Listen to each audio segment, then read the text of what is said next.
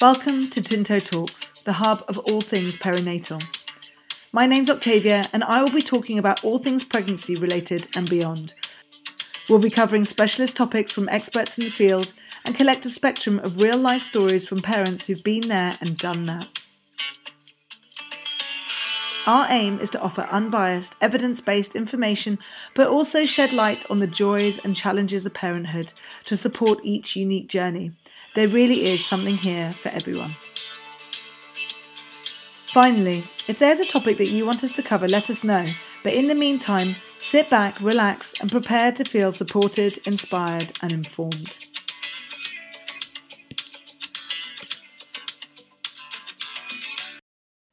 Welcome to part 2 of Karen's story. We catch up with Karen 5 weeks postpartum live on Tinto app on Instagram and hear how her birth went. Though she achieved a home birth as desired, it was not without its drama.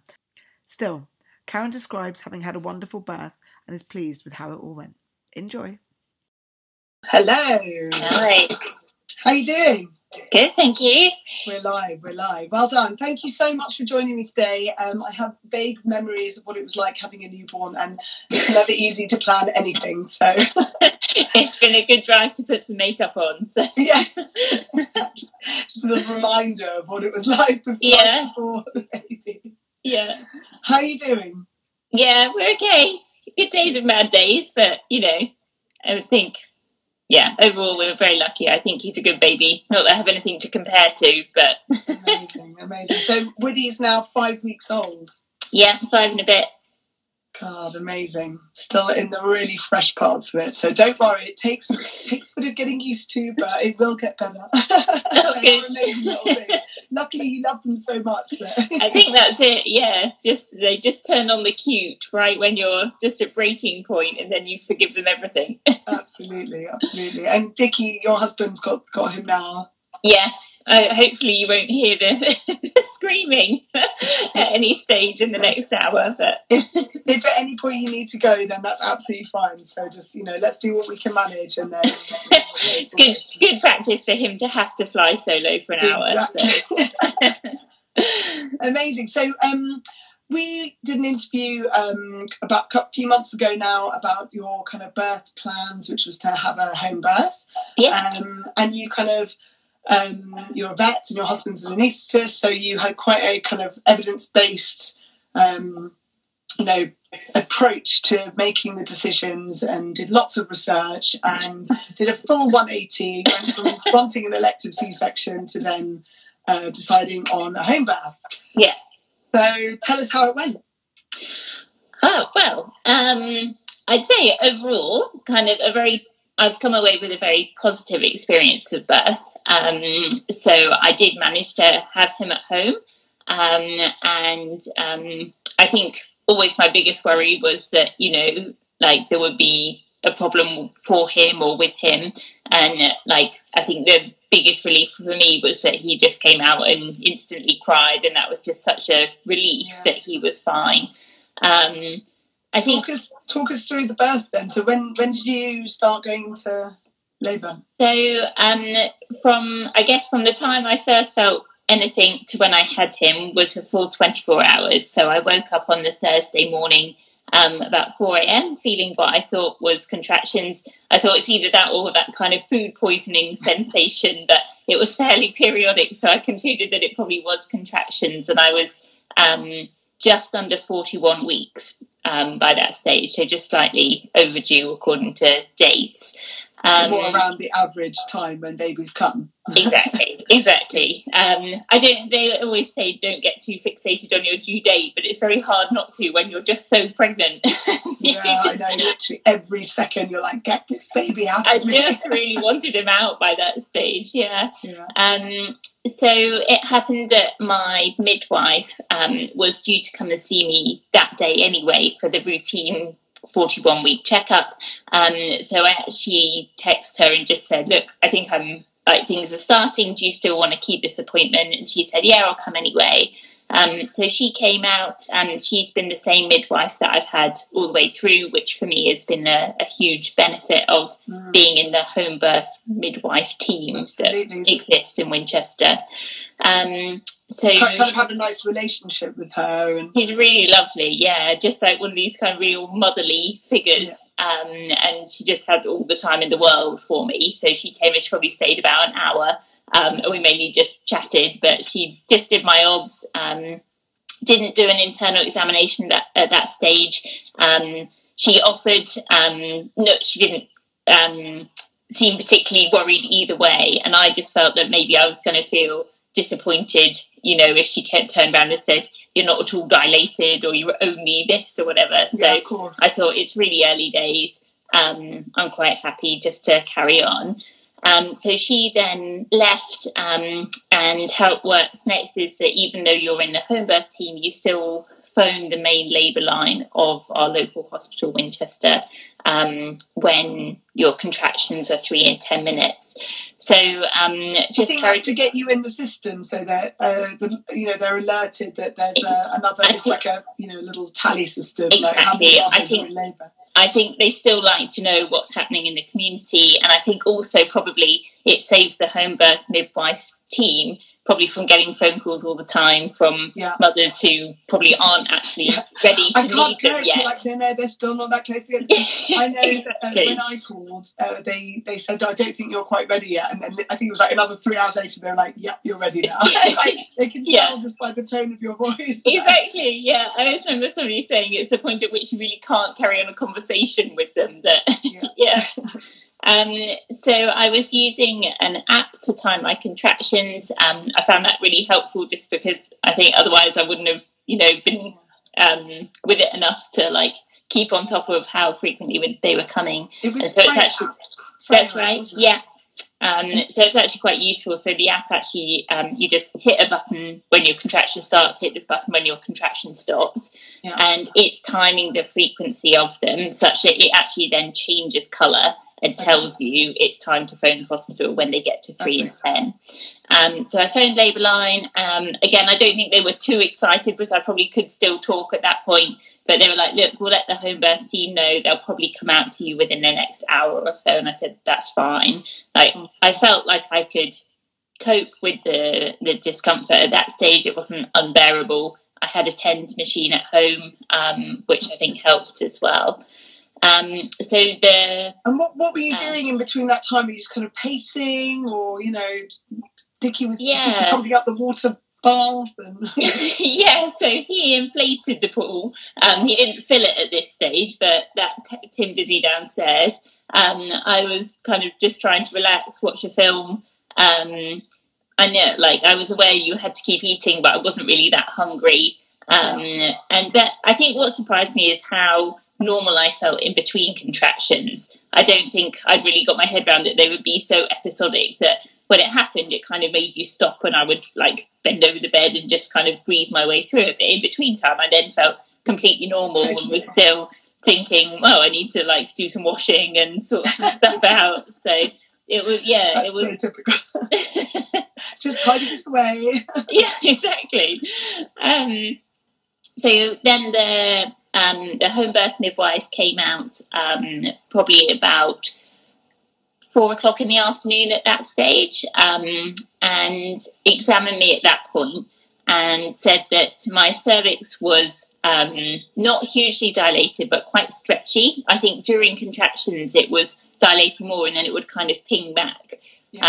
So I think she felt that there was a chance that things might progress quite quickly, and she also wanted a second opinion. So whereas normally with the home birth team, the second midwife only comes out to your house literally when you're at the pushing stage, so there's one midwife for the baby and one midwife for the mother, but the second midwife actually came out at that stage. So I was actually quite lucky, and because I then didn't have him for several more hours, had the benefit of having 2 midwives to myself for probably another 12 hours on from that point. And they were amazing. They just really left me to it. So were quite hands-on as well. Because my waters hadn't broken, they were trying to encourage that by getting me to do squats. But one of the midwives was kind of doing the squats with me, so she'd have her hands on my hips and was doing it with me. But it was just, I think they are really keen to keep everything really relaxed. So they kind of just let me get on with it. We were having a really nice chat. It was really casual. Everyone was just drinking tea, and it was just a really nice atmosphere. Yeah, in your own home as well. I mean, it must have been just quite, just really nice being in your own place. So, it was familiar surroundings. Did you like dim the lights and all that sort of stuff? Well, it was a really lovely sunny day. So we actually had all the patio doors open and the sunlight was streaming through. Everything. The neighbours hearing everything. Yeah, I naively remember thinking like, oh, it's such a nice sunny day. I'm not even going to get to turn the fairy lights on, like thinking that birth was imminent, and it absolutely wasn't. I did fully get to use the fairy light experience. So they then got Dickie to fill up the pool, but they kept me out of the water for quite a while. Yeah. Not that I was fighting them for it, but I just remember kind of thinking, I almost know that they're keeping me out of it, and they say it's so that you can like get the benefit of it when you do go in it, and also that it can sometimes slow contractions. So after probably about 7 in the evening, I did get in the pool and it felt lovely, but it did slow my contractions down. So they let me have a bit of a chill out in the pool. And then they said to me, look, we've noticed your contractions have slowed down. I hadn't noticed at all. I was just enjoying feeling lovely.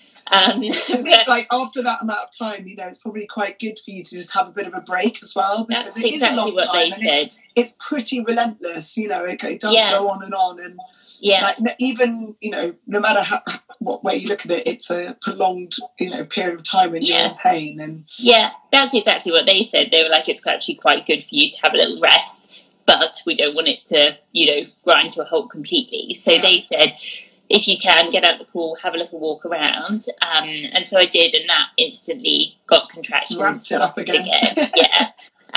Much to my disgust. And then... what was Dickie doing? Was he being, helpful, supportive? Like, was he, like, giving any back massage? Or? Yeah, so again, like, really with the kind of under direction of the midwives, they were like, you could try massaging her back here, or there's, like, they get him to kind of really press on my sacrum. Yeah. And that really eased the discomfort as well. But otherwise, they were, I think, as labour went on, I kind of backed out of the conversation a little bit, whereas those three were still chatting. I mean, at one stage, like, each midwife did go off and have a little sleep on our sofa as well, like, just so that they could get some rest as well.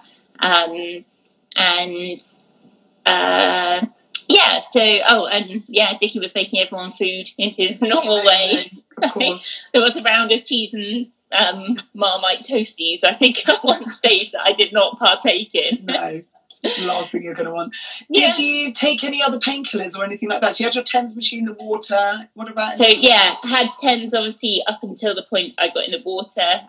Actually, just before I got in the water, we dropped the TENS machine on the floor and it stopped working. So that was maybe a drive to then get in the water. But no, I didn't have anything else. I think at various points, different people had said to me, you could consider paracetamol. But actually the head midwife of the home birth team had said to me, just as a matter of fact thing, when we'd seen each other several weeks before, that there's maybe some evidence that paracetamol might slow things down, and it was her opinion that it probably wouldn't make a great deal of difference anyway. Touch the sides, is it? No. So I didn't take paracetamol, and. Yeah, so then contractions obviously carried on getting stronger. And again, I remember thinking, I know they've got gas and air with them, but they haven't offered it to me yet. And that must be for a reason. They're not being forthcoming with it here.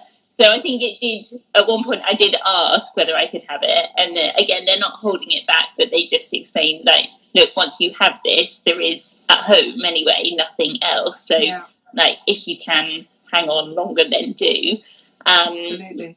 But then I did start using it, and for me it did really help. I know some people get nauseous or kind of dizzy off it, but it felt... Did the job. Good. In the bath with it, gas and air, perfect. Exactly, yeah.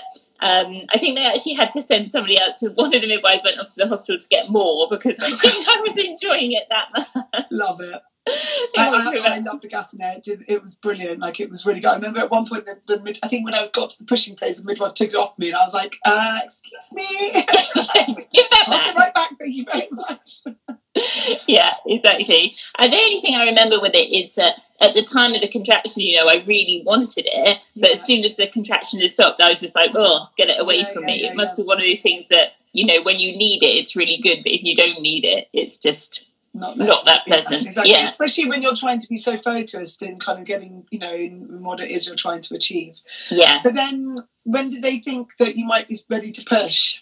So I guess they're just conscious the whole time of what your contractions are doing and probably the noises you're making as well. So at some point, and I probably didn't recognise this change in myself, but they said, "Look, we think it would be worth examining you again, seeing if you're ready to push."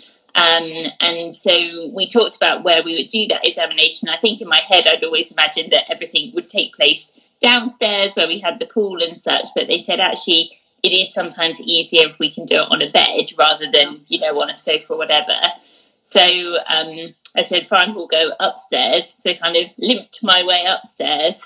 They then did an examination, which then led to my waters finally breaking, which I think they always had thought would be really helpful, because I understand that once your waters break, the head comes down, and it's that pressure on your cervix as well that can help move things along. As it was until that stage, I think they could almost feel like the bag of waters like bulging a little bit as I had a contraction, but then it would almost kind of ping back again between contractions. So lying on bed, she examined me, my waters broke at that stage, but then I think they felt the head was right there, but my cervix had, I think, what they call a lip to it. So if you imagine that kind of it should dilate in a perfect circle, but at one aspect of it, just a little part of it hadn't fully dilated. And so they could physically, with a finger, just push that lip back over his head, and then they were happy for me to start pushing, and that wasn't uncomfortable or anything for me. I couldn't feel a thing kind of different to contractions at that stage. And so then they said, great, you can start pushing. Do you want to go back downstairs to the pool? And I was just like, absolutely not. I'm not walking anyway. It was hard enough getting up the stairs as it was. So, just decided I would carry on pushing him out on the bed. And you'd already prepped the bedroom anyway, hadn't you? You'd had like plastic sheets. And yes. you were ready for this occurrence. Only more because I was thinking post-birth, there was, you're going to carry on bleeding and such. So I'd put kind of waterproof mattress protectors on, but I never thought about actually having him upstairs. It was downstairs with the tiled floor and the waterproof everything that I'd prepared, but I just didn't care at that stage. I just, the thought of having to try and get up and get downstairs again, and even just, as you said, the thought of not being right next to the gas and air when a contraction came was just too much. So I was just happy to stay where I was, really. And then I think in my mind anyway, the pushing stage was quite short. I think I was only pushing for kind of 40 minutes or so. And then he was out, which was great. With no tears and everything went pretty... Yeah, so I had a tiny tear up towards my urethra, which later they put 2 stitches in, but nothing major at all, which I was quite pleased about, given that he was a big baby. Yeah, he was, what was he, 9 pounds 11? 9'11", yeah. Well done, you. Didn't have a choice. Yeah, that's true. Not at that point, anyway. No, definitely not at that point. And Dickie was there, and he caught him, and the midwives had really prepped him that, did he want to kind of essentially deliver the baby? So, he was at the business end of things at that point, and caught the baby. Forgot to tell me what sex the baby was. Just kind of delivered him to me, and the midwives and I were like, well, what is he? What is it? And did you do delayed clamping for the placenta and all those sorts of things? I can't remember. I'm pretty sure yes, because we had discussed that beforehand, and everything had gone smoothly. So. Exactly, yeah. So all kind of time becomes a bit vague at that, through that point. But I remember him laying on me for a while, still with the cord and still before I delivered the placenta as well. So yeah, I'm pretty sure that happened. And yes, yeah. So yeah, then Dickie cut the cord. They missed the photo opportunity, so he had to fake cutting the cord. Love it. And so in terms of like, you know, how were you feeling at that point? Were you feeling pretty obviously like elated because you just given birth to your baby, but like, yeah, were you just like, wow, we've done it, you know? It was really unbelievable, really, that he was our baby. I think, like, it was a relief, and I don't know. Like, the midwives were really good at taking photos. They'd asked when they came round, they were like, "Do you want us to take photos?" And I thought, "Oh yeah, that would be nice." But actually, it's really amazing looking back at them, because it's almost like filling in the blanks of a drunken night out where you can remember most of it, but bits of it are missing.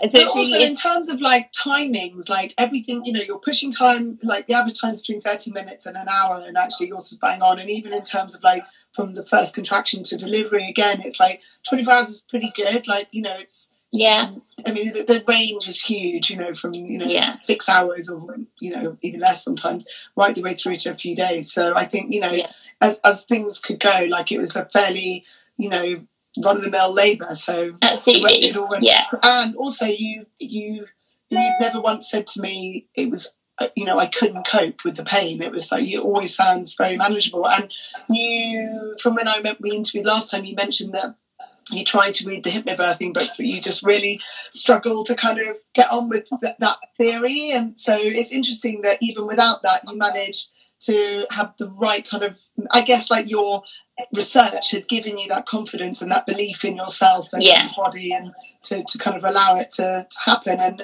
not, you know, I don't know. Well, I mean, obviously, A, it was working, everything went smoothly, but then B, like, you allowed those processes to just go, and you know, you didn't have any intervention at all. So even a sweep is deemed as a form of intervention.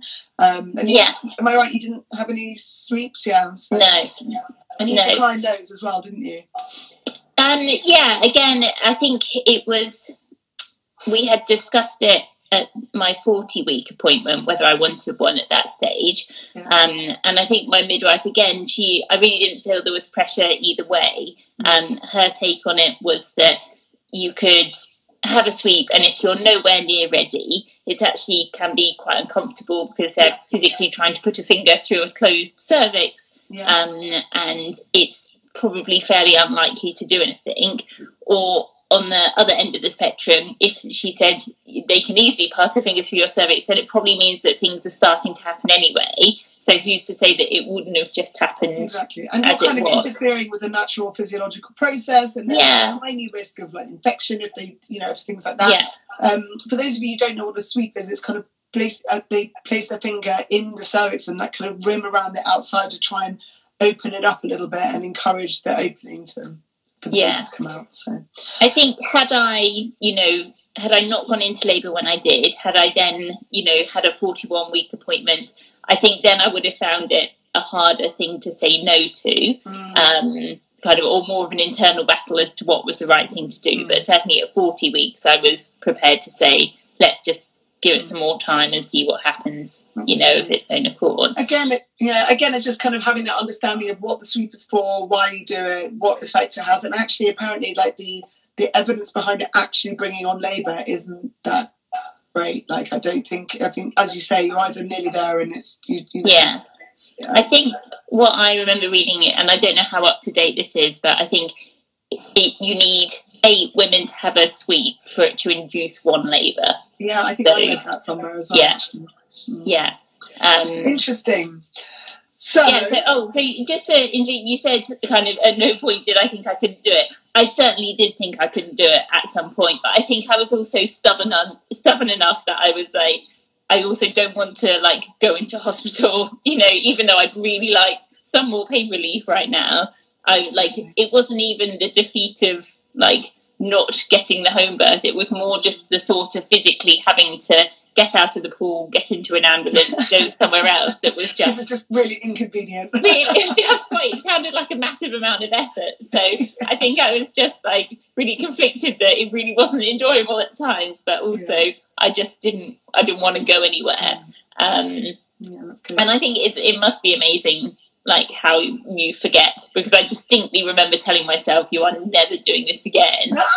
Terrible. And now already I'm like, it wasn't so bad. I think every woman says that at one point, I can't do this anymore. And I think that's the stage when you're ready to push, apparently. They say that, and I remember that, and I remember thinking, I'm such a cliche. I've just said it. I think literally it probably comes out of every single woman's mouth. Yeah. Oh, Jesus, please stop this.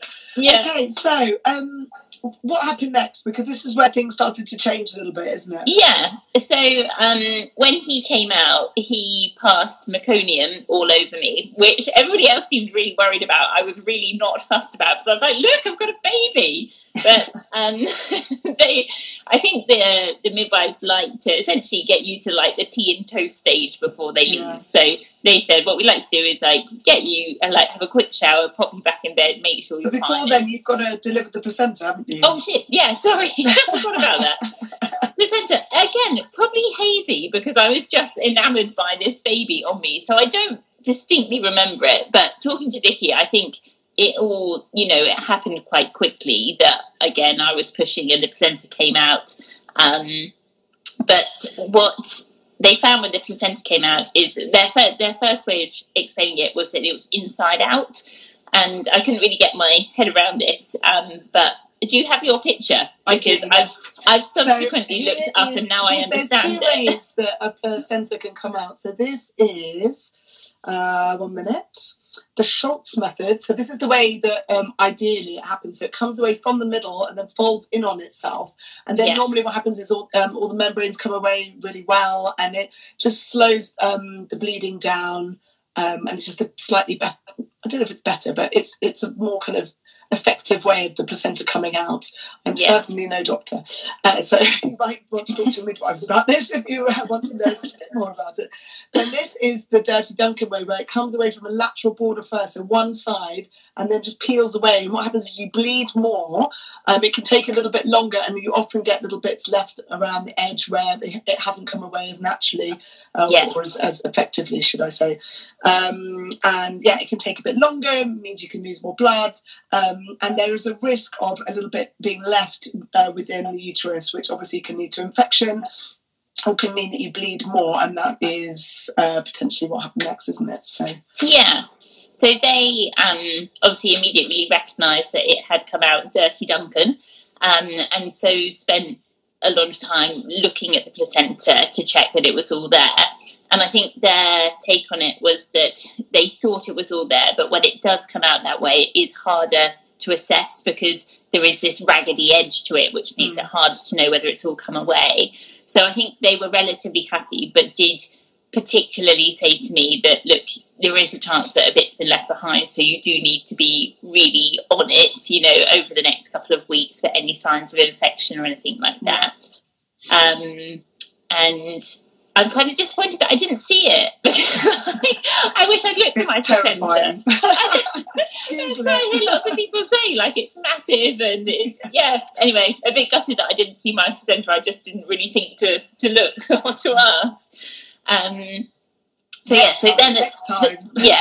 Next time. Too early to even think about it. So sorry, at that stage, because he had passed meconium all over me as soon as he came out, they said, let's walk you to the shower. So it's like 3 meters in our house from our bedroom to our bathroom. But on that walk, by the time I got to the bathroom, I just felt really lightheaded and a bit sick. So they said, sit on the bathroom floor.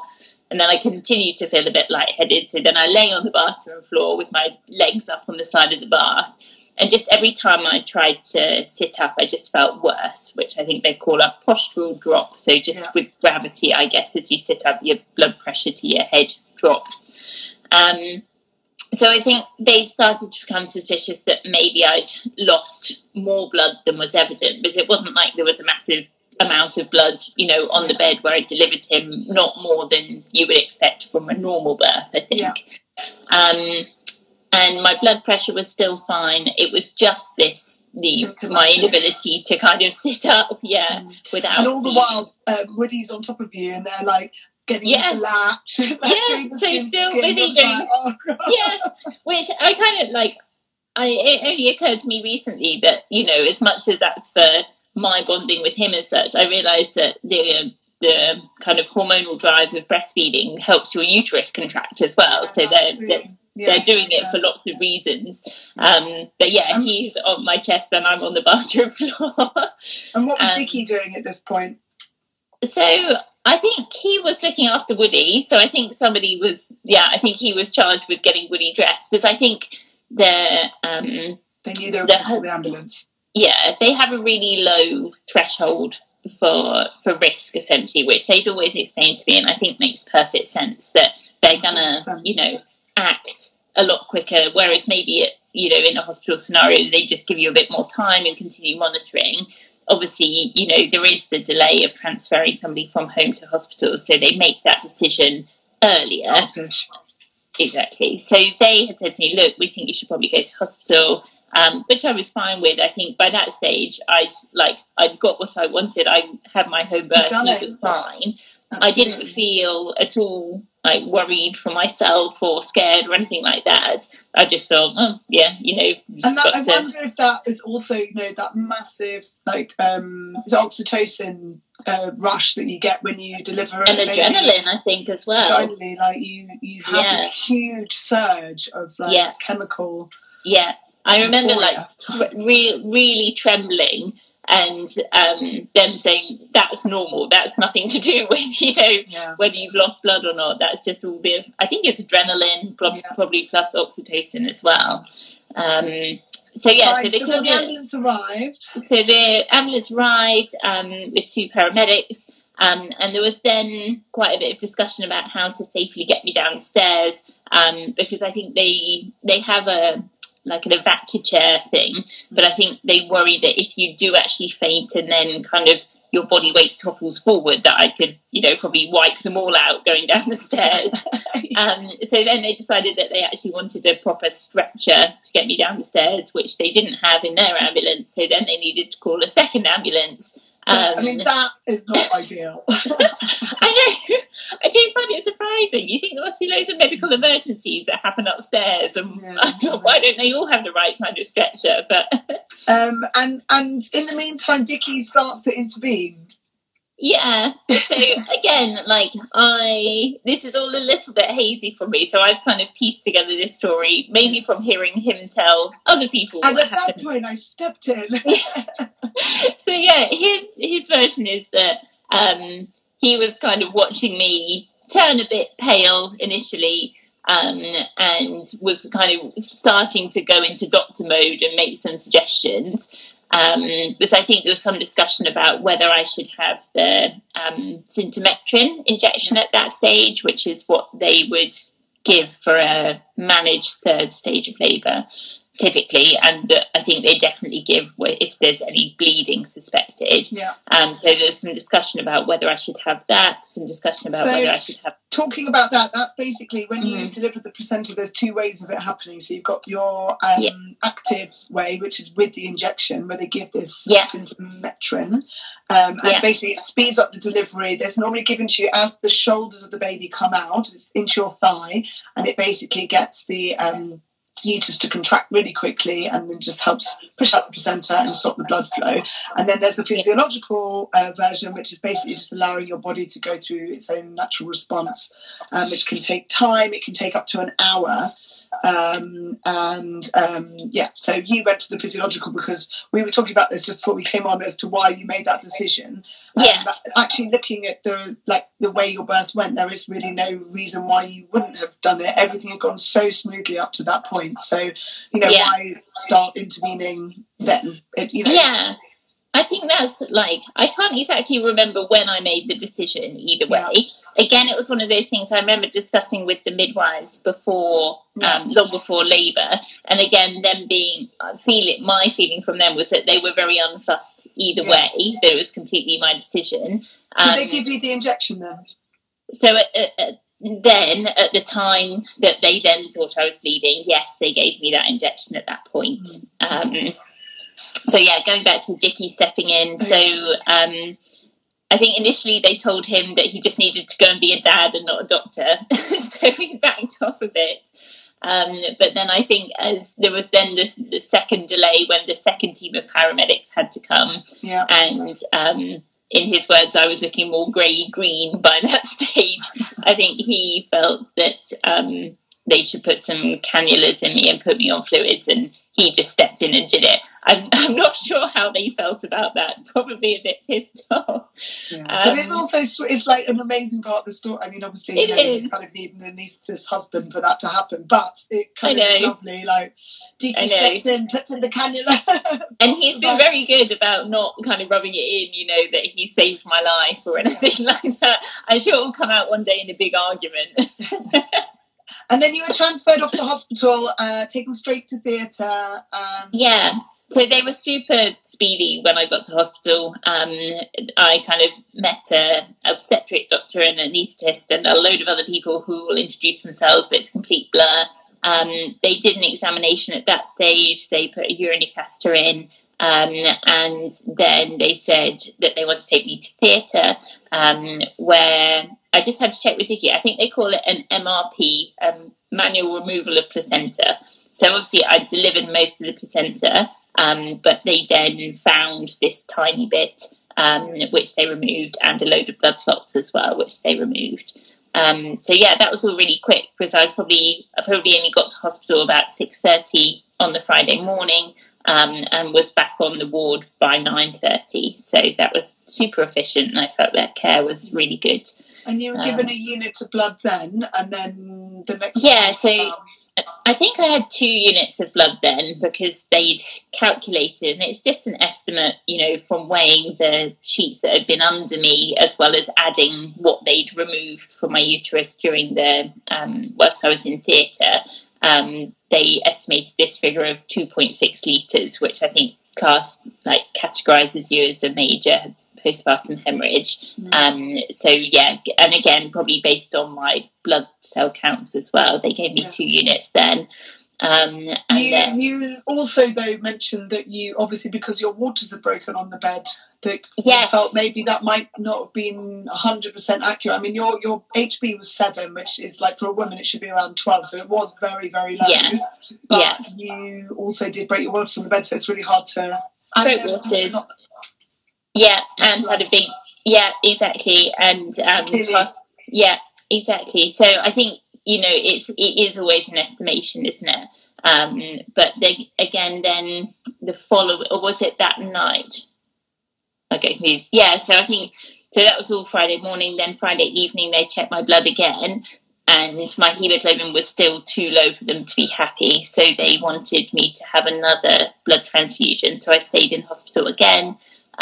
Which actually was no bad thing. I almost think I got the best of both worlds, because then you're in hospital, you have all the midwives, for like advice on feeding, and you have meals being delivered and stuff. Absolutely. So it didn't bother me too much that I was actually, got my ideal combination of home birth and then a couple of days. Yeah, exactly. And so so then think about that. So it's true. You can sit there and be like, does this feel right? Am I holding the baby right? Are they latched on properly? Yeah, it was one thing that had crossed my mind with home birth, that once the midwives go, although they do pop back to see you, it's not quite the same as having them a couple of meters away on a nurse's station as you get in hospital. So then I had another 2 units of blood, and then I was allowed home on the Sunday. Amazing. Yeah. And kind of putting all of that story now together, you said at the beginning that you still feel like you have a very positive kind of feeling about the birth. Hemorrhage. I think I'm even though this major thing, on paper it's a major thing happened to me, for some reason I never felt worried about it. I never had the am I going to die thought or anything like that. And I think I'm really at peace with the fact that, to my knowledge, there's nothing that, my decision to have a home birth did not lead to the complication that happened. As far as I can understand it, it would have happened had I had a vaginal birth in hospital as well. So the evidence does show that actually there's more postpartum hemorrhages in hospital, normally because people have some sort of intervention or complications. They might have high blood pressure and all those different sorts of things. About 1 to 5% of people have this postpartum hemorrhage. And I mean, it is obviously very significant event that can occur, but it's also, it like you say, like, it wasn't because you were at home that it happened. It wasn't because of anything else that you did or chose not to do. And then, like, looking at the risk factors, there's a few. So you had a large baby, so anything over 8 pounds 13 is deemed a larger baby. So that's one reason. You mentioned before, so one of the other things is putting on over 15 kilograms of weight during pregnancy, and you mentioned that you just tipped over that. And then potentially age as well. But then all the other things, so, IVF normally is a risk factor, labour induction, caesarean, large tears, all those sorts of things, and you didn't really have any of them. And there is 20% of people who do have postpartum hemorrhages that have absolutely no risk factors at all. So, it's most likely that you're probably one of those 20%. And the most important thing is that everything turned out all right. And I think when we discussed about doing this interview, I think it's obviously, home birth is a very rare thing with first-time mothers. And what I don't want to do, or we as Tinto, is scare people away. But it's about kind of telling true stories as they happen, and talking about all of the risks, and also like being informed. Because I think, it's all very well telling lovely stories about home births that go perfectly, but that's not always like the whole side of everything, and you need to see all of it to then make your informed decision. So if you want to have a home birth, you need to make sure you're nice and close to a hospital, or all those different things. So because if something goes wrong, and actually, in a way, the hospital was used exactly how a hospital should be used for birth in this instance. So you had a very natural birth at home in a very calm home environment, and then when you needed help, you went to hospital, rather than having a medicalised birth that going into the hospital, you're much more likely to be induced or have an intervention of some sort or the other, which then leads to further complications. So it's just telling all the spectrum of stories that can happen. And I think I was very guilty that I couldn't think past, when I was thinking about birth and planning where I wanted to have him and such, I couldn't think past birth and him. Although I read stuff about postpartum hemorrhage, I think I thought, well, if it happens, it happens. But actually, that's probably the one thing where I am lucky, in that the hospital for us is literally a 3-minute drive away. I think I would have survived had my husband not been an anaesthetist as well, but it certainly probably, helped me get through all of that better. I think everything that I'd read about home birth before was really, really strongly positive, and laying out all the positives, but I perhaps hadn't considered, and again, I was worried about things, what if I needed medical intervention because of the baby? I hadn't really thought about me. That's the mother instinct kicking in before you even had him. I know. Me to one side, all I care about is the baby. And so I think the only thing in hindsight that I might have done differently is consider going for the active third stage, so the injection of Syntometrin, as soon as I've had him. Because actually, I think there seems to be very little downside to it. I think, you could argue it's, giving a medicine that's not always strictly necessary. And I think in some people it causes some nausea. But actually, if it means that you're less likely to have a postpartum hemorrhage, then is I think in a home. Take a little bit of nausea. Yeah, exactly. And in a home birth setting, particularly if you're not that close to a hospital, maybe it's the more prudent thing to do. I don't know. Yeah. Well, I'm just so pleased that you still had a really positive birth experience. Yeah. I think, it does sound very dramatic, but I think every birth is really dramatic. I don't think anybody can, tell a birth story without, the person listening to it being like, oh God, because it's full on. Like it's a, crazy thing that the body goes through, and you're delivering a baby that you produced. Like it's just mind blowing. And every story is, an amazing miracle. Without, I don't know, it's just, I think it's when it goes well. But I just think it's really important to know every end of the spectrum, so that you can prepare yourself for your birth. And, what would you do next time? So apart from the injection, you're going to have another home birth? I know you've only just had a baby, so it's the last thing you want to think about right now. If we're in the same house and we're still 3 minutes to the hospital, then yes, I'd have a home birth with an active third stage of labour. And the midwives, I thought they'd turn around and say, "Oh, you can never have a home birth again." But actually, that was their only recommendation, that next time, have the injection preemptively. Brilliant. It sounds like you had such an amazing experience to have the same midwives there for the whole 12 hours. And they were so good, just amazing. Those two girls were here 16 hours, like all through the night. Yeah. They, just kept going. They were really chirpy, really positive, but also very much kind of stood back and just let us do it. And they were such incredible care. Good. Oh, Karen, thank you so much for coming on and telling us your story. I think it's really inspirational, and hopefully it will just, educate women about, all the different things that can happen during a birth, and even if it wasn't 100% to plan, it still was a really positive experience. And just make sure you do your reading, women, and know that you've got choices. And talk to other people. I think that's the most important thing. It is saying thank you so much for sharing your story, Karen. Brilliant story. Loved hearing your birth story. Oh, that's nice. Thank you. Well done, Karen. Listen, we'll leave you to it. Thank you so much for joining us. Woody's done a great job as well. Or Daddy has, anyway. I know. There was only a little bit of screaming in the background. All right. Thank you so much. No problem. Take care. Bye. Bye.